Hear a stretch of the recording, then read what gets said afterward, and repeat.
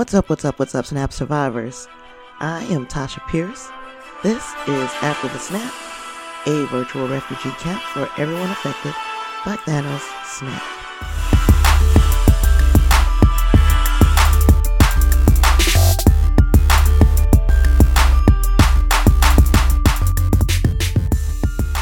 What a motherflurkin' day. What a motherflurkin' day it's been today. Welcome back, everybody. Welcome. And if this is your first time here, welcome to the show. I'm very glad to have you. Make yourselves at home, kick your feet up, make yourself comfortable. Today's episode is going to be a doozy. I guess I say that quite often. But before we get into today's episode, let's talk about that last episode, that From A to Geeks mash up. Okay, now, how many of you tried to download that episode as soon as I put it on the different various podcatchers? Raise your hand. Well, if you attempted to download that episode and found that it was only a partial file, I apologize.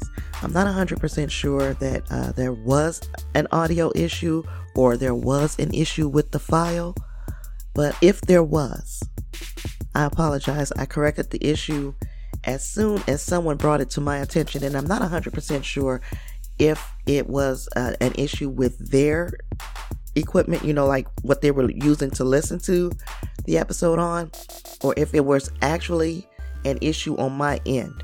It's way too easy to make sure that my file is okay on my end and just re-upload it so that you guys are getting an episode when you're supposed to get an episode. So it's a lot of fun doing the From A to Geeks thing, but boy, it's like so much on the other side when you're trying to collaborate on getting those files. It's like that's a different thing. But you know what? We live, we learn. So doing these collaborations, these mashups, these crossover events is fun, and it's also it's teaching us how to get better at doing these things in the future. I'm all for getting better, right? So I hope you guys enjoyed it, and I hope a lot of you took the invitation up and went over to the From A to Geeks podcast and listened to the entire episode. So if you ever wanted to know 115 different facts about Tasha Pierce, that was the day, because they were asking questions, pretty much just step away from the podcast for a moment and tell me a little about yourself type questions. And it was fun answering those questions, and they got to know a little bit more about me. And if you go over and listen to the episode, you will too. When I say today has been a motherflurkin' day, let me put this in the atmosphere. We got like less than 10 days before Avengers Endgame. In fact, it'll probably be 1 week, exactly 1 week to the opening day for Avengers Endgame when you guys start hearing this podcast. In this 1 week, we don't want to see your spoilers. Now, it's one thing to share a theory or something that's not substantiated. That's one thing. We're just speculating. That's fun.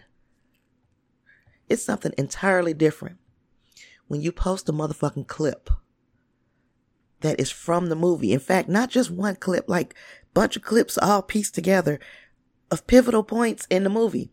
I have not seen said clips, but I was at work on Wednesday afternoon, and something just said, check your Facebook page. And I get my ass over there, and somebody has posted the spoiler video on my podcast's Facebook page. Now, there's no doubt in my mind that the person who posted this was like, oh, this is some Avengers Endgame shit. Tasha likes Avengers Endgame. Let me go ahead and post this on her page. There's no doubt in my mind that the intentions were good. So let me put this out into the atmosphere. I deleted the video as soon as I saw it on my page. I do not want anybody to worry about coming to my platforms and finding big fucking flaming spoilers. So I apologize. Anybody who clicked on that and got the movie ruined for them, I apologize. And again, I don't think it was trolling. I don't think it was somebody who had bad intentions. But none of us want this movie spoiled like that. None of us want to see parts, the best parts of a movie in a thrown together video with horrible audio. I read about this video that has been making the rounds, and basically trolls are getting armed. People who aim to ruin the movie for us are armed now with that video. You guys, we got to think, 10 steps ahead of the trolls. We can either stay off of social media, which how many of us are really going to do that? Or we have to police these things ourselves. That was shocking. That video was on my page for at least 3 hours before I saw it. I hurried up and I took it down, and I put the rule out there that you cannot share any spoiler type material on the page. Nothing. And I'm going to try to be far more vigilant with the Facebook page, or either I'm going to make it where I'm the only person who can post on it until well after Endgame. I don't want you guys to get spoiled. I don't want to spoil it for you. And I apologize if it already was spoiled for you. Second year in a row, we've got the Russo brothers pretty much begging fans not to spoil it, to understand that just because you saw it does not mean every fan has seen it. Wait a respectful amount of time before we start talking about it online.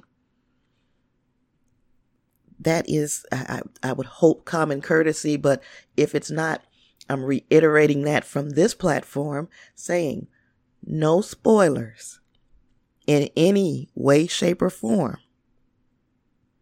until further notice from me on my platforms. What you do on other people's platforms will be up to them, but on my platforms, we're not going to drop any spoilers until a respectful amount of time where everybody who we know wants to see this movie should have seen it. We're going to give it a respectful amount of time, and then we're going to go into spoilers. There is nothing wrong with saying it was an awesome movie, or it was great, or it sucked, or whatever. But plot points and that sort of thing, we will not give out until we've waited a respectful amount of time for people to have seen the movie. Or I'm thinking of another way that we may be able to get into spoiler territory if we find that we just can't wait. Maybe we'll do a live stream and meet up somewhere and talk spoilers. But until then, until that announcement has been made, there will be nothing spoilerific coming from after the snap intentionally. Nothing. All right. In the news today, we've got some DC Universe news that kind of like shocked me. It kind of knocked me back for a second. I got a little worried.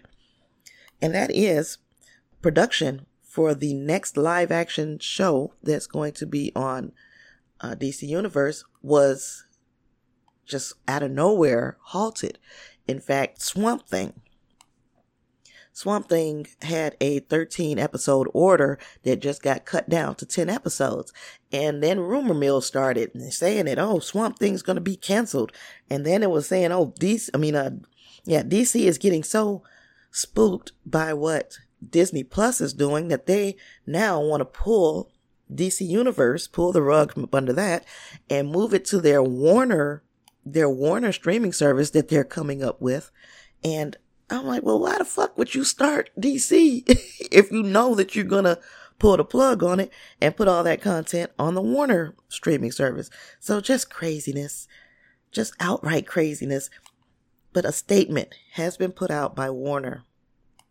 Don't know how true it is. It may be just so people won't get spooked and start canceling their subscriptions or whatever. But they put out a statement saying, hey, It was just some creative differences. It has nothing to do with us trying to absorb this platform into the Warner streaming service.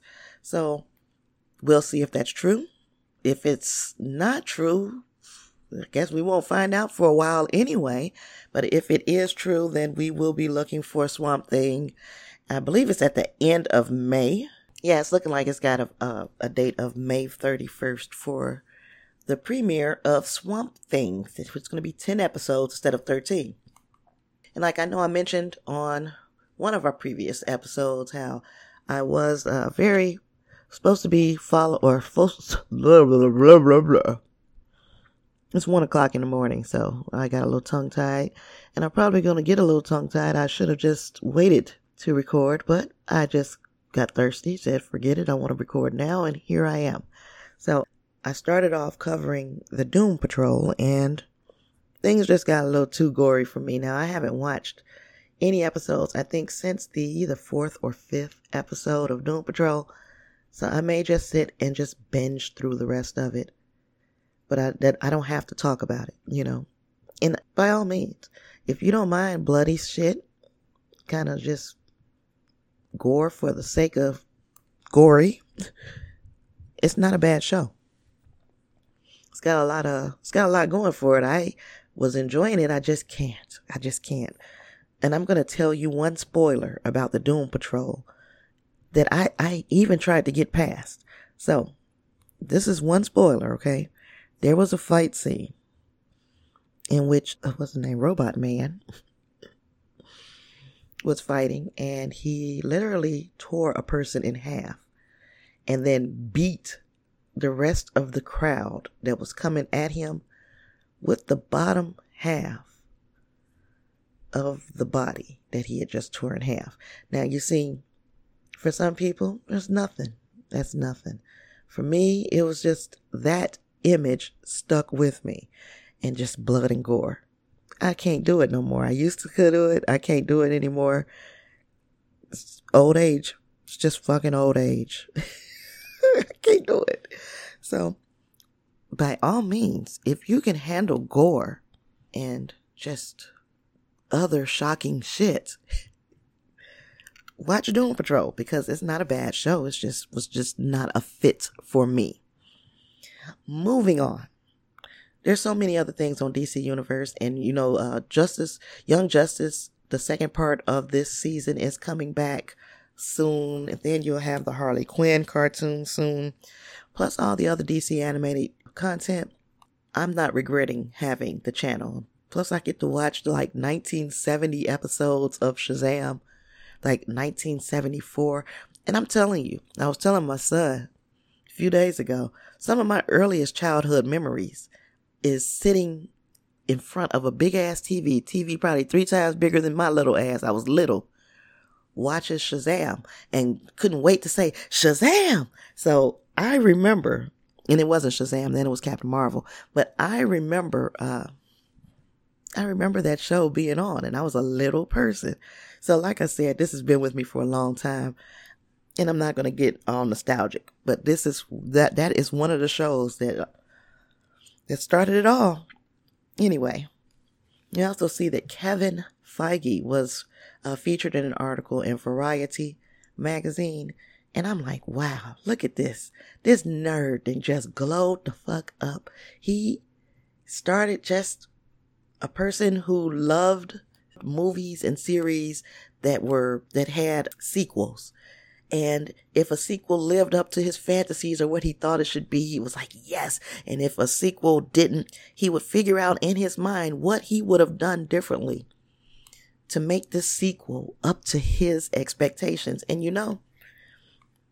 that's just what he's doing now. He parlayed that talent, that kind of living in your own mind. He said he would journal about the movies that he saw and think about things like the music and the sound system and all of these things. He parlayed that into this lucrative position at the top of the Marvel pyramid, part of the Disney paradigm. And here he is a freaking millionaire for nerd shit. So there are people who misunderstand the power of this medium, this genre of movies. This is not just a bunch of losers living in their parents' basements talking about superhero shit. These are people who are creatives, who can take... Now, there are some fucking losers living in their parents' basement doing nothing but trying to one-up the person next to them because it just makes them feel better for some reason. There are those. So don't get it twisted. I acknowledge that they exist. But what I'm saying is that there are a group of people who are parlaying this into something more. And it doesn't mean that this is a person who hasn't grown up. Kevin Feige is my age. And had I walked a different path, I might be doing what Kevin Feige is doing. But instead, I'm doing this. And I love it. But shit, I sure would like some of that Kevin Feige money, you know? And it just disgusts me at times how people want to look down their nose when you tell them what is your passion, what you are passionate about.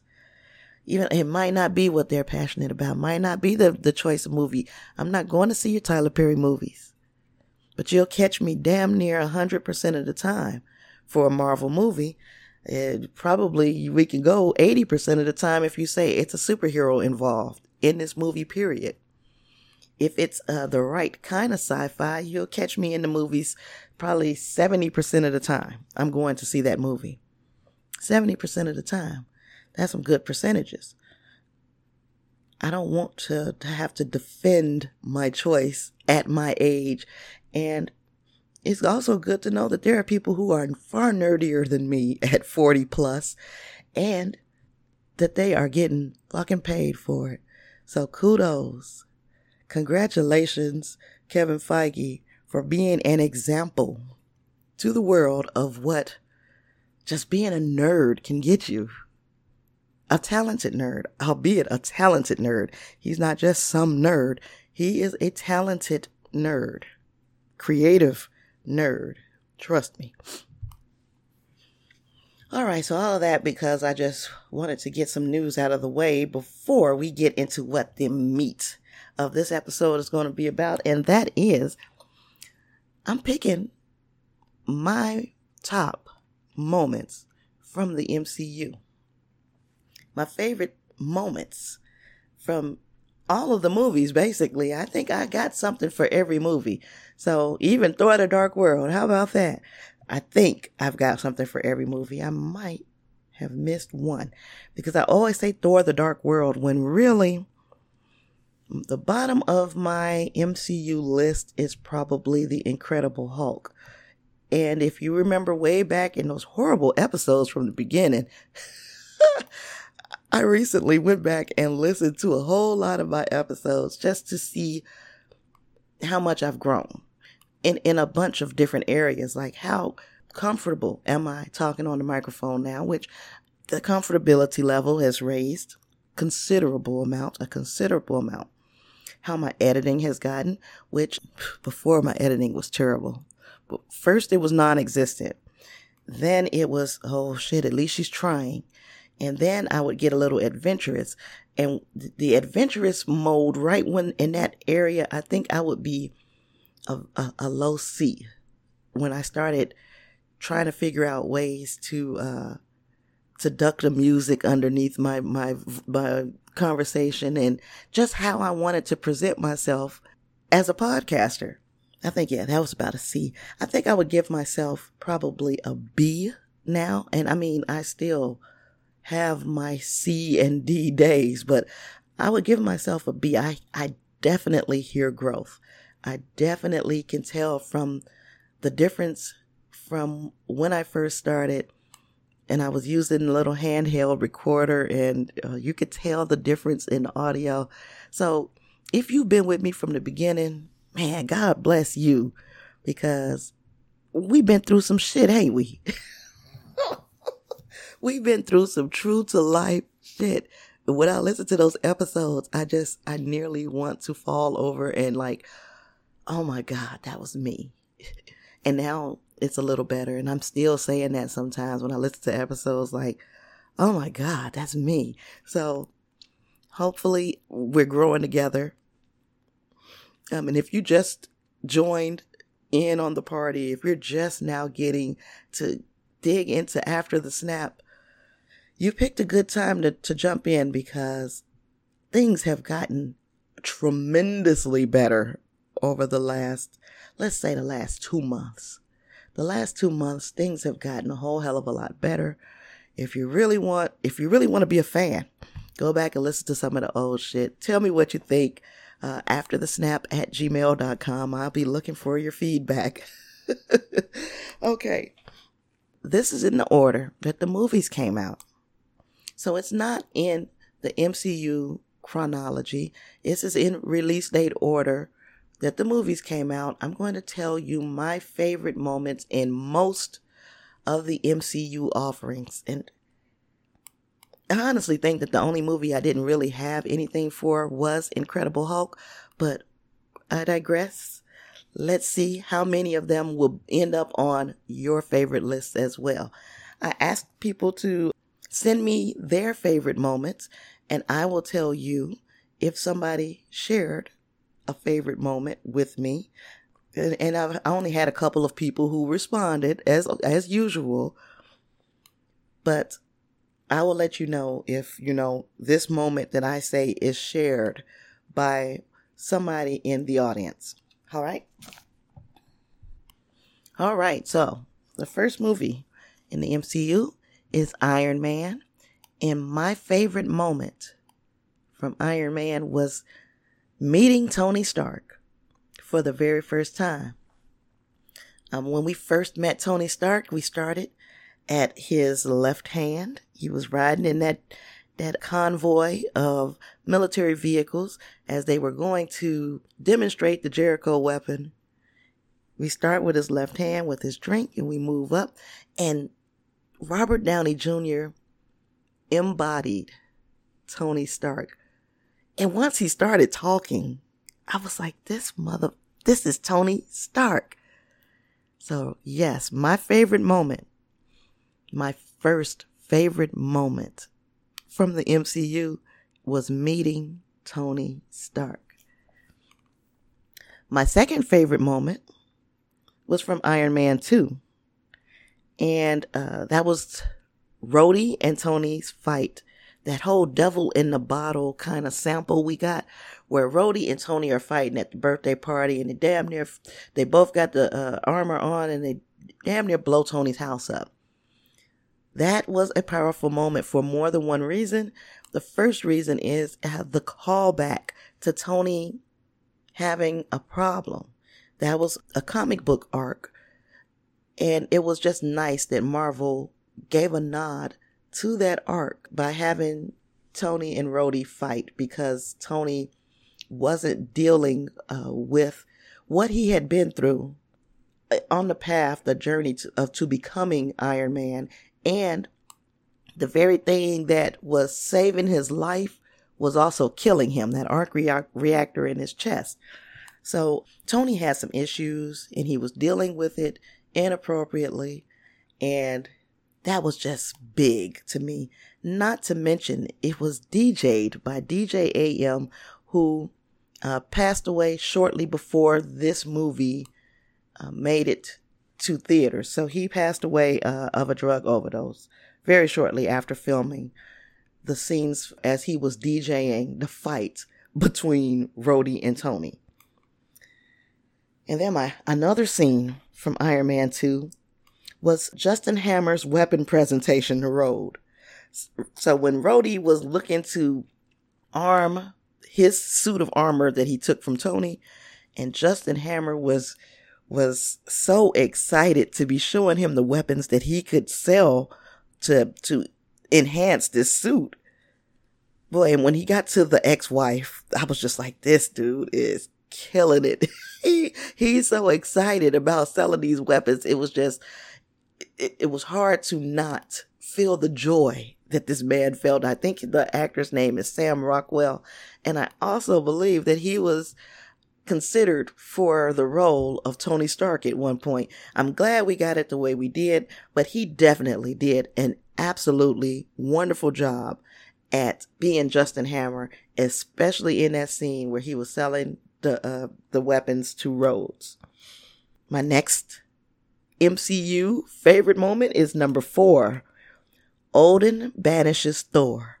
Man, once I found out that was freestyled, that was vintage Anthony Hopkins, you can cancel everything. That's going to always be one of my favorite moments because they were pretty much riffing off of each other as far as their dialogue, and Anthony Hopkins pulled that out, and you felt like he was truly Odin, truly disappointed in his son Thor, and banishing him to Earth, telling him he's not worthy.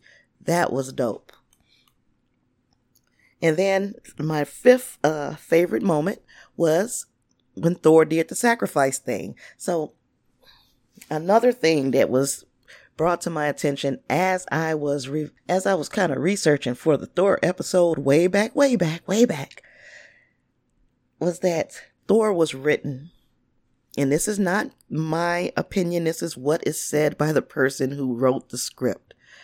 He was written as an Old Testament God who turned into a New Testament God. And I didn't look at that way initially. So after watching the movie and keeping that line, what he said, in mind, I don't understand how I didn't see it in the first place, because it even came down to him being prepared to sacrifice his life. Now, biblically, the sacrifice did occur, but Thor symbolically sacrificed himself, and that's when he became the God that we know now. He became this God. He was humbled and he regained his position in Asgard. And I just thought, wow. So that wasn't it wasn't on my list probably before this year of my favorite MCU moments. It became one of my favorites after I did some research on the character. Captain America, number 6. The first time we see Cap say, "I can do this all day." That, to me, that is a defining moment for the character, and it has defined him going through the entire arc, so pretty much, of all these Marvel movies. Cap can get knocked down, but he's getting the fuck back up. He can take a ass kicking. He can get his ass kicked all day. He can fight all day. In fact, because he ain't just going to take no ass kicking. He's going to fight. And he can do it all day. And I love that about Captain America. I love that about that. You see the grit. And even when he's losing, he's going to fight. And you saw how he parlayed that into almost being able to hold Thanos off with a gauntlet. With the gauntlet. It's crazy. I shouldn't have said that because that's coming up on the back end of things that are favorite moments. But I'm telling you, Captain America has quite a few favorite moments from me. Okay, and the Avengers, number 7. That 360-degree shot of the Avengers is probably number 3 on my all-time favorite. So if I was to put these in like order of my favorites, that is my 3rd favorite MCU moment. Number 8 was Agent Coulson's death, because Loki knew not what he was doing when he killed, quote unquote, killed Agent Coulson. Agent Coulson also said, "You lack conviction." Oh my goodness. That was the thing that started them to being the Avengers. They needed something to avenge. So Agent Coulson's death was a pivotal moment in the MCU up to that point. Number 9, and this is shared by user Huey on Facebook. Hulk pummels Loki. You don't know how many times I had to say that before I got it right. So when Loki actually kind of tried to snap and was like, I am a god, and just going all off, then Hulk grabbed his leg and slung his ass around and then told him, you a puny god.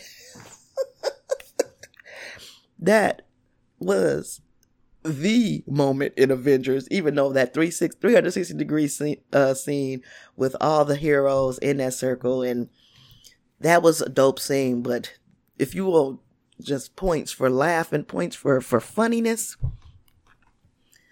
when Hulk destroyed Loki like that, that was pretty damn funny. And there's some honorable mentions in that movie. I'm pretty sure we could go on for a while talking about moments from the original Avengers movie, specifically Ant Boots. And I'm hoping that everybody has seen these movies and remember these lines. If you've seen them as many times as I have, because I'm literally right off of the watch party. So, I just watched all these movies over the last, say, 22 weeks. So, yeah. But yeah, Ant Boot, that was pretty funny. Iron Man 3, number 10. Tony goes Batman / Bond.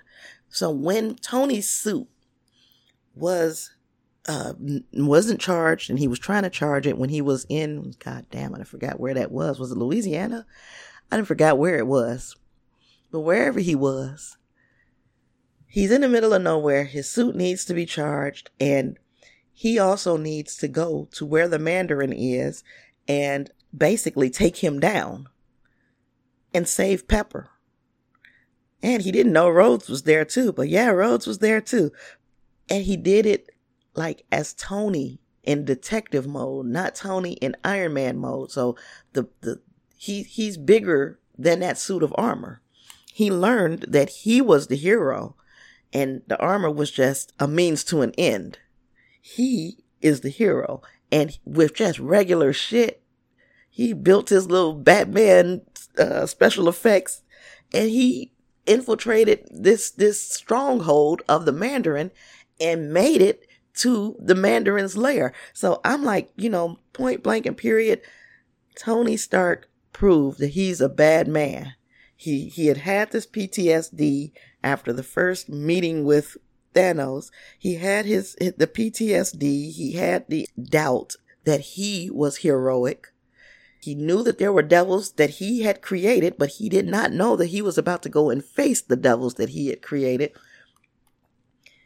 He went with stuff that he made himself. And that's why I say he just reminded me of Batman in that moment. So he went all Batman and he took down an entire stronghold of the Mandarin. And I thought that was dope. Thor, The Dark World. Yeah, I found one in there. When Mjolnir was racing across the realms to get to Thor because it got confused which realm that was Thor in. He was calling for it, and Mjolnir was like shooting across all these different realms, going through the convergence, trying to get to him. Tell me that wasn't dope. Even though that movie was boo-boo, that scene was dope. Then we have Captain America, the Winter Soldier. My favorite, probably my fourth favorite in the entire franchise so far, was the elevator fight scene in the Winter Soldier. Captain America says, before we get started, does anybody want to get out? Tell me that wasn't one of the dopest fight scenes. Something about the Russos with these close-quartered, God dang on, the close quarter fight scenes. They're my favorite thing in the world, and they executed this one brilliantly. The choreography in this fight was absolutely brilliant. I thought it was beautiful. I thought even coming all the way down to the way Cap won the fight, beautiful. I can watch it over and over and over again. I love it. Number 13. Oh my God. the ambush of Nick Fury. Now tell me, was your blood pumping the way my blood was pumping? This man looked like he had no way out. The Winter Soldier was walking towards him, mask on, looking like Voorhees, walking, slings this doggone grenade thing, blows the doggone vehicle off the ground, and then gets over there, and Nick Fury then dug his way up out of that place. I don't know, man. The Winter Soldier is one of my favorites, period. But as far as moments that I absolutely love, it's got quite a few moments that I absolutely love. I can make a whole list off of that movie alone, but I'm talking just my favorites. And of course, that one made it. Last but not least, also shared by Huey from Facebook, the Cap and Winter Soldier street fight. Now, you know that was okay. It was choreographed. You know that somebody would have thrown a punch that was not predicted, the way they were blocking each other's punches. But let's be real. Didn't that look good? That looked really, really good. I was very impressed with the choreography. Again, I have to keep calling it choreography. It's just like a dance routine where they learn these steps to make this fight look realistic. And that was a good fight between the Winter Soldier and Captain America. Excellent. I loved it. Wish we could get so much more of that. And I know we're coming to the end of the road with them, but God, I could just go on forever, especially talking about that fight, talking about the Nick Fury ambush, talking about that elevator scene. Those are some of the greatest moments in the MCU. Okay, we're going to go on to Guardians of the Galaxy. When Quill was heading to get the orb, we're meeting him as an adult for the first time, and that showed us who he was. He was just happy-go-lucky Quill. Everything was going his way. Quill is just Quill. The dancing, we learned his fondness for music. I mean, we had already seen it a little bit, but we saw that he continued with a fondness for music. And then the dopest he had a tape. The dopest mixtape that ever in his little tape recorder. So that's what's up. Number 16 from Guardians of the Galaxy, Groot's sacrifice. If you ain't cry when Groot sacrificed himself so that his friends could live, you are Satan. And now, go to Avengers Age of Ultron, number 17, the church fight, Avengers versus Ultron. This was Age of Ultron's version of the 360-degree hero fight, except for they were all in this church, kind of in a semicircle or so, all taking turns going at Ultron. Only thing I didn't like about that is like they had this fool on the ropes. They could have finished him and they didn't. That's the only thing that I did not like about that scene, but I loved the scene, how everybody was taking a shot at him and he couldn't whoop all of them, that was dope. Number 18 from Avengers Age of Ultron, everyone tries to live Mjolnir. That was funny to me because it was just them not being heroes. They were just being guys, because even Black Widow was like, I'm not getting in this bullshit.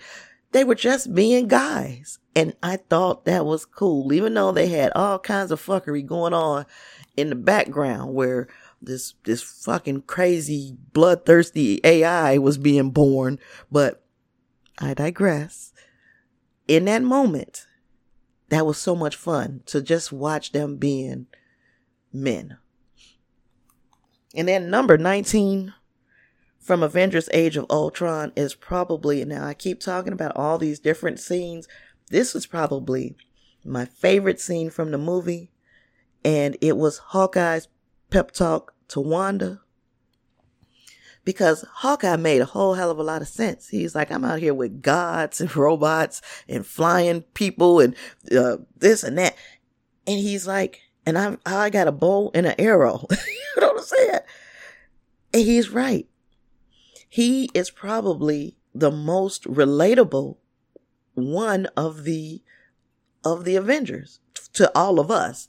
He's a regular guy. He doesn't have any kind of superpower. His special skill is being able to use a bow and arrow. He's pretty decent at fighting, hand-to-hand combat, but he's not better than Black Widow at it. So now everybody has a leg up on Hawkeye. The only thing Hawkeye has fighting against supernatural threats is a bow and arrow. So that makes him a motherfucking hero. Period. And he got the most to lose. He's got the most to lose. He got a wife, children. He has got the most to lose. Makes you have a whole new respect for Hawkeye. And if it doesn't, you are Satan.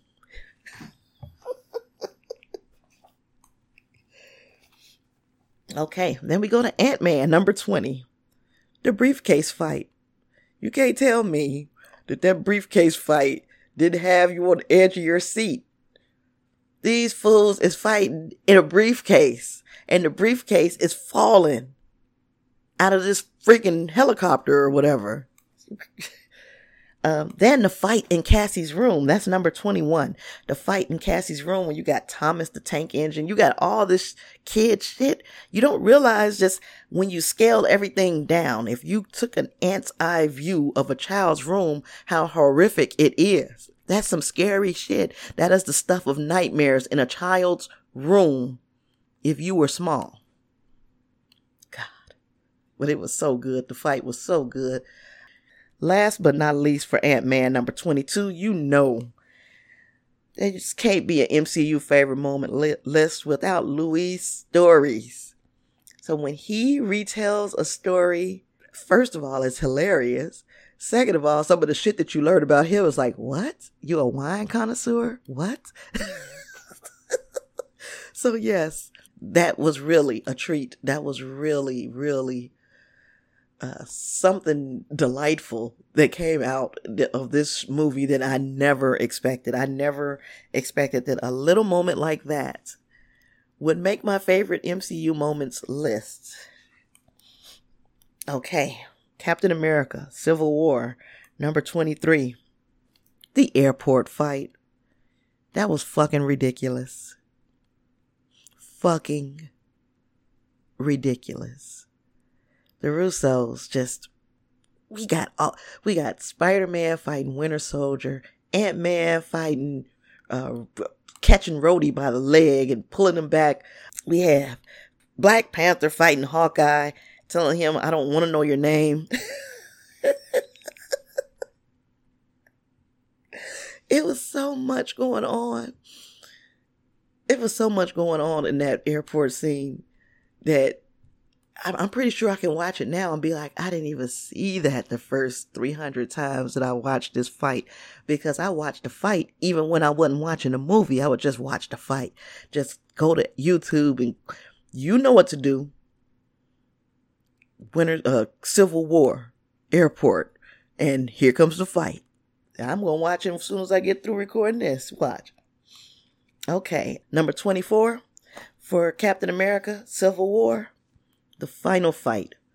The final fight between Tony, the Winter Soldier, and Captain America. And I'm going to tell you, really, the fight between Tony and Captain America is kind of the tearjerker, the one that got me all emotional because, again, like I said in the episode when I covered this movie, who do you want to win that fight? It's like watching your brothers go at it. Who do you want to win that fight? I don't know what winning that fight would even look like. Captain America won. He won the fight. But, I mean, did he really? Look at the mess that occurred behind that fight. Look at the ramifications. Look how many consequences that fight had on everything after it. The rest of the MCU after the fight. There was no winner. And it was really hurtful watching them go at it like that, especially when you saw that in that moment, had Steve allowed himself to continue to be out of control, fighting his friend, how it could have ended up. Because he had that shield up, he would have took Tony's head off. That is one of my favorite MCU moments because, boy, that made, if you didn't feel some type of way, you already know who you are if you did feel some type of way. Do I need to remind you that you are Beelzebub if you didn't feel some type of way when they were fighting? If you either Zemo, you're either Zemo or Beelzebub, so you take your pick. Okay, where am I at? Next movie, Doctor Strange, number 25. Open your eye. Boom, and she knocks his ass into multiple dimensions and shit. Told him all about the multiverse and all about these different realms and how they're benevolent and life-giving. And she's describing so much in such a small amount of time. She gave us a lot of information. She also introduced the word multiverse when she was sending him on his trip. And who knows, that could very well be playing a role in Avengers Endgame. We know that when we feel like we don't know shit unless we watch the damn spoiler video, in which case, I don't know. I don't know why you would do that. That's a little bit much. Now, I know I gave some damn theories, but watching that spoiler video, that was a bit much. You like living on the edge.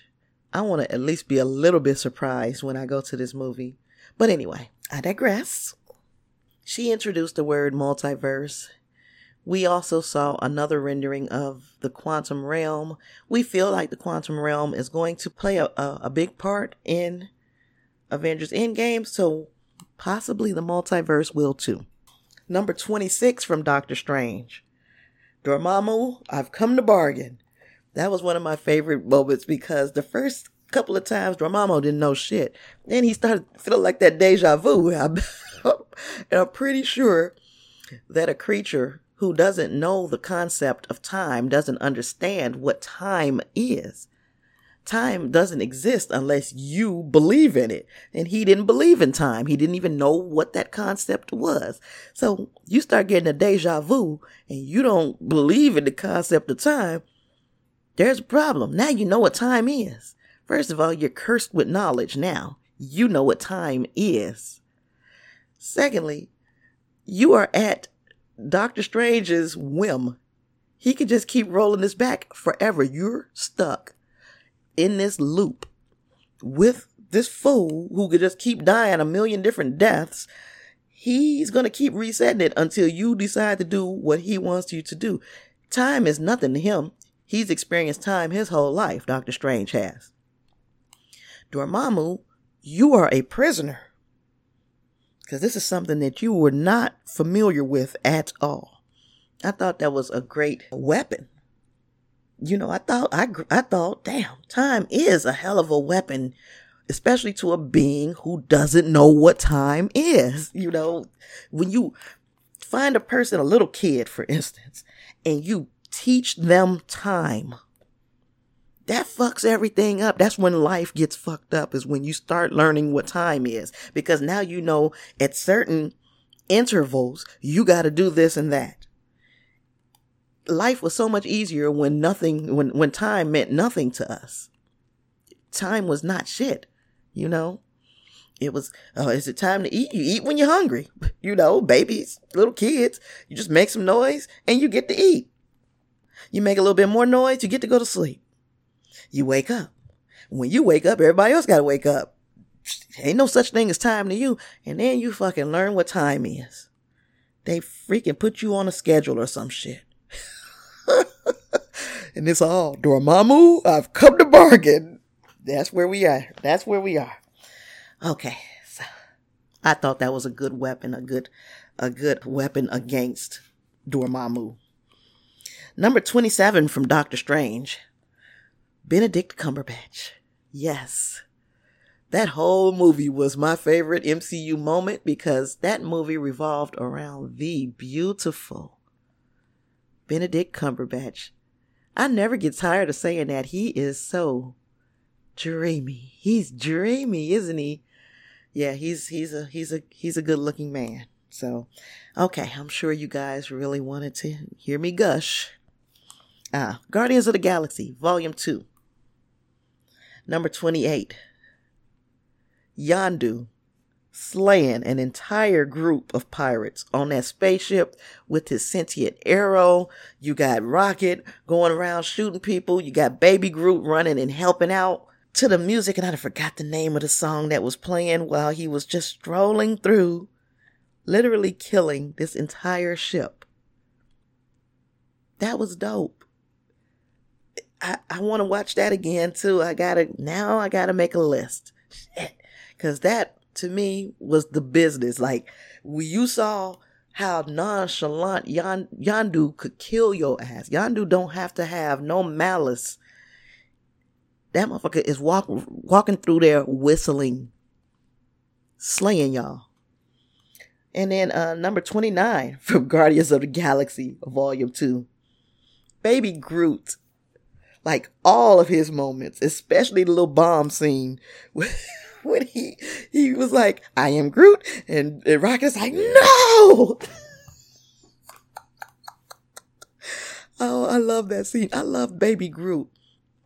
I just wanted to hold that little thing. As a matter of fact, I am shocked that I don't have Baby Groot toys all over the place because I just loved that little thing. Little teenage, broody, moody Groot. Now, he needs his lips plucked with talking smart and that kind of thing. But Baby Groot, oh, he was just so cute. I am Groot. And he was dancing and he was just so happy. But he didn't want Drax to not like him. So he wouldn't let Drax see him dance because Drax don't like dancing. So every time Drax would look at him, he'd stop dancing.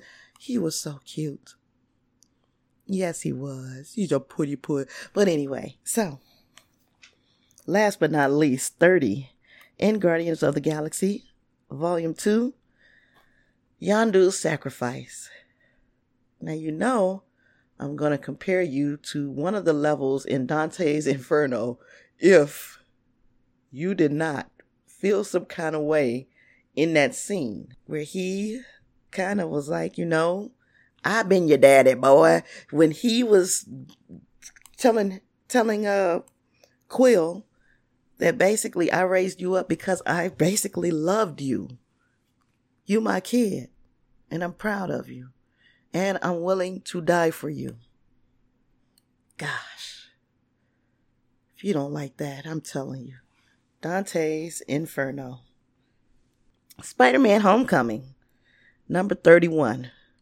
Favorite moment from Spider-Man Homecoming. Peter rises from the rubble. When that baby realized that to get saved, he was going to have to save himself. And he pushed the tons of rubble off of him and pushed it off like he was weightlifting and freed himself. He became a hero in that moment.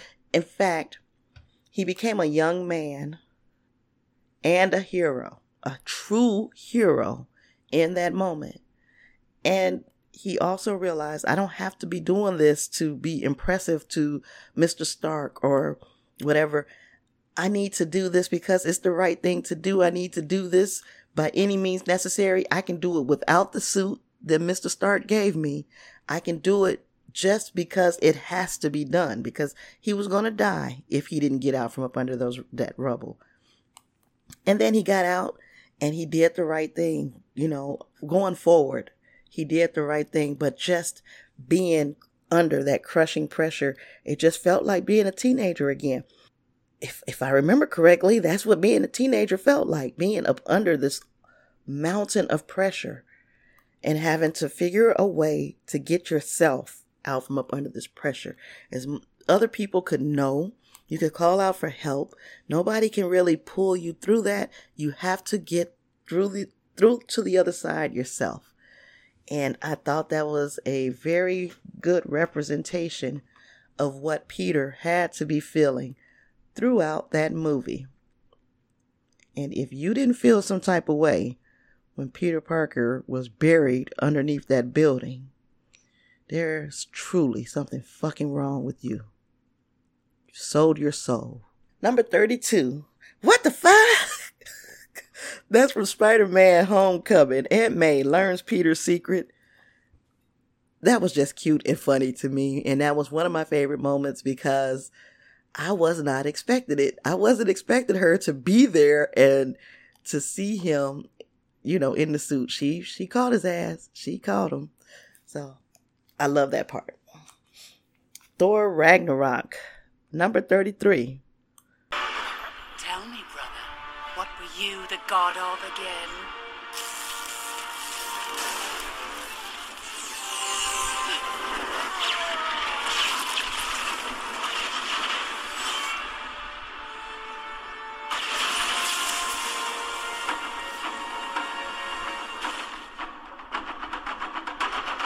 And then, the first time you heard that song, you tell me how hyped you got in the movie when you saw what went along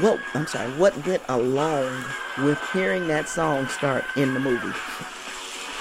In the movie, you see Thor realize his power, that he can manifest his power without Mjolnir, number one.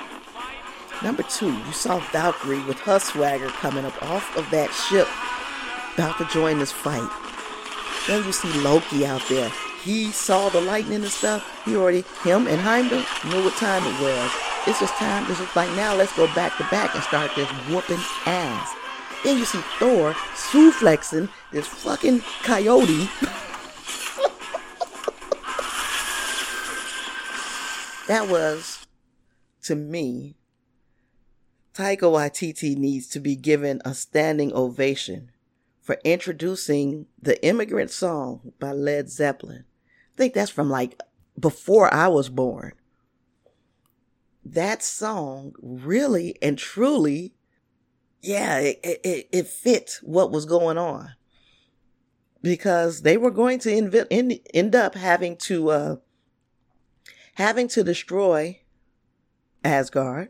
So they had to bring on Ragnarok in order to defeat Hela. And then they became refugees and / immigrants. But the Immigrant Song, besides that, they were talking about Valhalla and all this stuff in the song. But I'm just saying, that's just another way of looking at that thing. But that song, once you heard that beat coming, you can't tell me you didn't feel some type of way. You didn't feel like jumping up out your seat when you heard that song get started in the movie. Number 34 from Thor Ragnarok. Look, he's a friend from work. And that was so funny to me. He gets in the gladiator ring. He realized that he's going to fight Hulk. And he's so excited to see him because it's been a while since he's seen him. And Hulk is all about beating his ass. Hulk is truly all about whooping his ass. But before you knew this, you it's a friend from work. No. Hulk is about to beat your ass. And they say a kid actually suggested that line for Thor in the movie, and it stuck. That was an excellent offering by whatever kid that was. Sign him to a contract. Shit. Number 35 from Thor Ragnarok, Jeff Goldblum. Now, you got to be a special person. Benedict Cumberbatch, Baby Groot. You got to be a special person for you, just you, to be a favorite moment in a movie. It's kind of like it just takes the definition of moment and just turns it on its head. Because anytime Jeff Goldblum got on screen, he was my favorite moment. Number one, I love Jeff Goldblum. It was one of my favorite actors. He's got to be on my list of top 10. And I've got some weirdos, but Jeff Goldblum is definitely somebody that we all can universally say he is a memorable person. If he's in your movie, he makes the movie. Not just movies, TV shows. So when he showed up on Criminal Intent, Law and Order, I'm in love with Jeff Goldblum. He is talented. He's funny.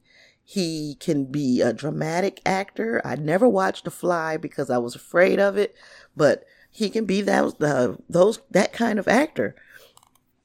He is multi-talented, and he is just a wonderful icon of the movie industry, and I love Jeff Goldblum. Not as much as Benedict Cumberbatch, and just a tiny bit less than Baby Groot, but I love Jeff Goldblum. Okay, moving forward. I got a lot. It's not going to be this long, so I'm over an hour right now, but I ain't worried because I know I got to do some editing. But anyway, Black Panther, number 36. What are those? Shuri in her lab, talking about T'Challa having his feet out in her lab. And, like, what kind of shoes is these you got on? And then, her showing all of the upgrades that she's made to his costumes. I think Shuri and our introduction to her intelligence, just how brilliant she is of a scientist, that was just cute. And I loved Shuri in that moment. Number 37 from Black Panther. Okoye whipping ass with a wig as a weapon. That girl took that ridiculous thing off her head and slayed with it. Like, just used that thing to blind people while she whooped their ass. Now, Okoye is the truth. She definitely, when she took the wig off, that just took the cake for me. But all of the Dora Milaje, they really and truly deserve a show that shows how you get chosen to be a Dora Milaje, how they feel about cutting their hair or never growing hair to begin with. Just, I would love to see more live action stuff about the Dora Milaje, and I'm pretty sure they will be some more of their history may be introduced in Black Panther 2, but God, it would be nice for them to just get something. Number 38 in Black Panther, the car chase. Man, now when Shuri in her lab is ghost riding a whip that T'Challa is basically skateboarding on, you can't tell me nothing. You cannot tell me nothing. That right there was, who fucking thinks of that? It was so cool. It was so dope. And she was doing her thing, like all the way in Wakanda, driving him down the streets of Korea. Crazy. It was just so cool looking too. Yeah, the CG was not boo-boo like that last scene. The CG was a whole hell of a lot better in that car chase scene. I loved it. Yeah, I loved it. Number 39, Black Panther moment. Killmonger delivers Claw. The way he dragged Claw into Wakanda, it was kind of like it was a good scene, but at the same time, it was just like, this is a little too perfect. The person who you deliver this body to, W'Kabi, is the person who is most invested in seeing Claw dead. So it was just a little too convenient, but at the same time, the fact that he made it to Wakanda with this body tells you the resolve of Eric Killmonger. Number 40, Black Panther, Rhino Charge. When W'Kabi took it upon himself, after catching T'Challa's fade, he decided, I'm going to just go ahead and blow this horn and release these fucking armor-covered rhinos. Who the fuck thinks of this stuff? I'm going to tell you who thinks of it. Ryan Coogler and his camp. Because I'm telling you, I would have never thought of some armor-covered rhinos. And, you know, they were like his pets. They did what he said all the way up until they got across Mama. And Mama is Okoye. And when Okoye steps in front of it, that rhino stopped in his tracks and recognized the queen.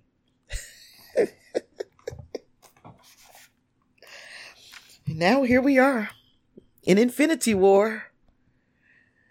I don't even think number 43. I'm gonna start there. No, I'm gonna start at number 40, but gosh, I'm so tired. I need to just. It's currently like 2:20 a.m. now, so now I've been up a whole hour 20 minutes doing this. Yeah, but anyway, number 41. Cap and Black Widow bail out Wanda and Vision. When that little train went by and you saw Captain America standing there, you cannot tell me that your excitement level didn't go up 10, 12 points just seeing him standing there. And when the fighting started, you can't tell me that at least you probably almost had an aneurysm. If you're like me, you almost had an aneurysm in the movie when the fighting started. Because I'm like, that looked like, is that when the train was going by and then it finally went on by and you see him standing there and they got his theme music playing and I'm like, oh my gosh. And you should see me right now. I'm pumping my arms. I'm like, yes. Because that's how I felt. Number 42. Thanos snap. It wasn't a favorite moment, but it kind of put me on my ass. Like, wait a minute. He gonna win. Because when Thor hit Thanos in the chest with Stormbreaker, when it broke through all of what it had to do to get to Thanos, even with him using the full might of the gauntlet, I automatically thought that somehow they were going to win. And no, they lost. And that might have broke my heart. You should have went for the head. Oh no, that did something. That damaged me. I have not been able to stop talking about this movie since that moment, the first time I saw this, and he won? Y'all actually had Thanos win? Oh, no, I gotta go see this again. So I go back to see it again, and the ending stayed the fucking same. I couldn't believe it. How dare the ending stay the same? It's supposed to change after I've gone to see it the second time. There's no way Thanos could win twice, so I'm going to go see it again. The movie didn't start to make sense to me until I went and was actually rooting for Thanos. Then I was like, okay, my character won. So, okay. My last but not least, number 43, in Infinity War. You thought I could pass up another moment of Thor entering a fray to that immigrant song? Thor arriving in Wakanda. My probably number one moment in the entire MCU. The entire MCU, the whole damn thing, was Thor entering Wakanda, joining the fight. I could not believe how hyped I got, because I honestly, even just seeing him join the fight, I was like, oh shit, I felt just like Banner did. You guys are so screwed. That's how I felt. And guess who got screwed? The first couple of times I saw the movie. Now, when I went back and was going for Thanos, I came out on top. I was a winner. Number 44 from Ant-Man and the Wasp. Come on. Luis on Truth Serum. You thought the other Luis telling stories was funny. This fool is on Truth Serum now, so you know that's hilarious. He cannot lie. He can't exaggerate. So, but the story still sounds just as absurd that he's telling, even though he's supposed to be unable to fabricate. It's crazy. Number 45 from Ant-Man and the Wasp. The Wasp kitchen fight scene. When they were throwing all the kitchen utensils at her, and she's like, well, to me, my favorite part, and I've said it before when we covered Ant-Man and the Wasp a few weeks ago, when she ran on the blade of that knife, that to me was just because of the amount of detail. You could like see her reflection in the knife. They did too much. They paid attention to too many little things. And I'm not saying that's a bad thing. That's absolutely great. But it just gives you license to geek out in a movie, especially if hand-to-hand combat and fight scenes and that kind of thing kind of becomes your thing. And I'm not saying that I go to these movies looking for the fights, but you do kind of look for the fights. And that was one that we continuously saw in the commercials and in the trailers and whatnot. But for it to be a part of a bigger scene, I guess is what I'm trying to say. That movie, that scene in that movie was dope. The fight scene was pretty damn good. She was utilizing the get small, get big. She was utilizing the power better than what Ant-Man could. And that's kind of crazy, seeing as though he's had a lot more time to practice using this suit than she had. But it is what it is. She definitely put the flu-flops on them cats in that kitchen. Last movie is Captain Marvel. Number 46. Favorite moment from Captain Marvel is when Captain Marvel's full power was unleashed. When basically the cuffs came off, when that one arm that she had tied behind her back was loosened, and now she's going to show you unbridled power, just all emotion. So they kept telling her, suppress her emotions, because power is predicated by emotion, and they were suppressing it with that little chip they had in her neck. Get rid of the chip. Unbridled emotion becomes a binary event coming from Captain Marvel, and she out here punching spaceships and just doing all kinds of ridiculousness, absorbing energy blasts and pushing them back out, just whooping ass basically. Yeah, just whooping ass. You can't knock what they did with Captain Marvel, because they did not take a lot of liberties with her character. This is the character pretty much that we've gotten from the comic books. And I'm not saying everything remains the same. I'm just saying she was overpowered in the comic books. Now, hopefully she's not so overpowered that it becomes boring, because okay, Captain Marvel's gonna come and she's gonna win. Because just like we have this OP character, Thor, who actually had weaknesses, and his weakness is his own doubt. What he doesn't realize he can do without the aid of a weapon. He continuously forgets that he is the god of thunder. He commands thunder and lightning and all of that. He can bring that on. He does not need a weapon to do the things that he needs to do. He hasn't convinced himself of that yet. But I digress. We've had this OP character who we saw him, and what we thought, I don't know how many other people thought that he was going to save the day at the end of Infinity War, but we were proven wrong. He did not save the day. He could have, had he not been being boneheaded and egomaniacal because he wanted to gloat. But again, I digress. So with Captain Marvel, I like to see the same thing. There has to be some weakness. And Kevin Feige has answered the question without answering the question. He says that she will discover her weaknesses. She's going to discover her weaknesses.